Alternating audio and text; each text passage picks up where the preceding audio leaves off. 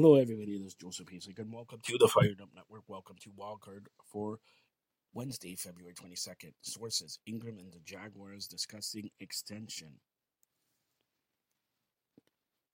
Also, Marshawn Lynch, NFL fined $1.2 million for not talking to the media. Purdy's elbow surgery postponed because of inflammation. Browns fire special teams coordinator Mike Pfeiffer.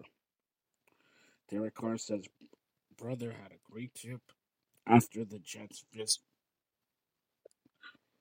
Red McCombs, former owner of three NBA NFL teams, dies at the age of 95. Colts expected to hire Cooter as offensive coordinator.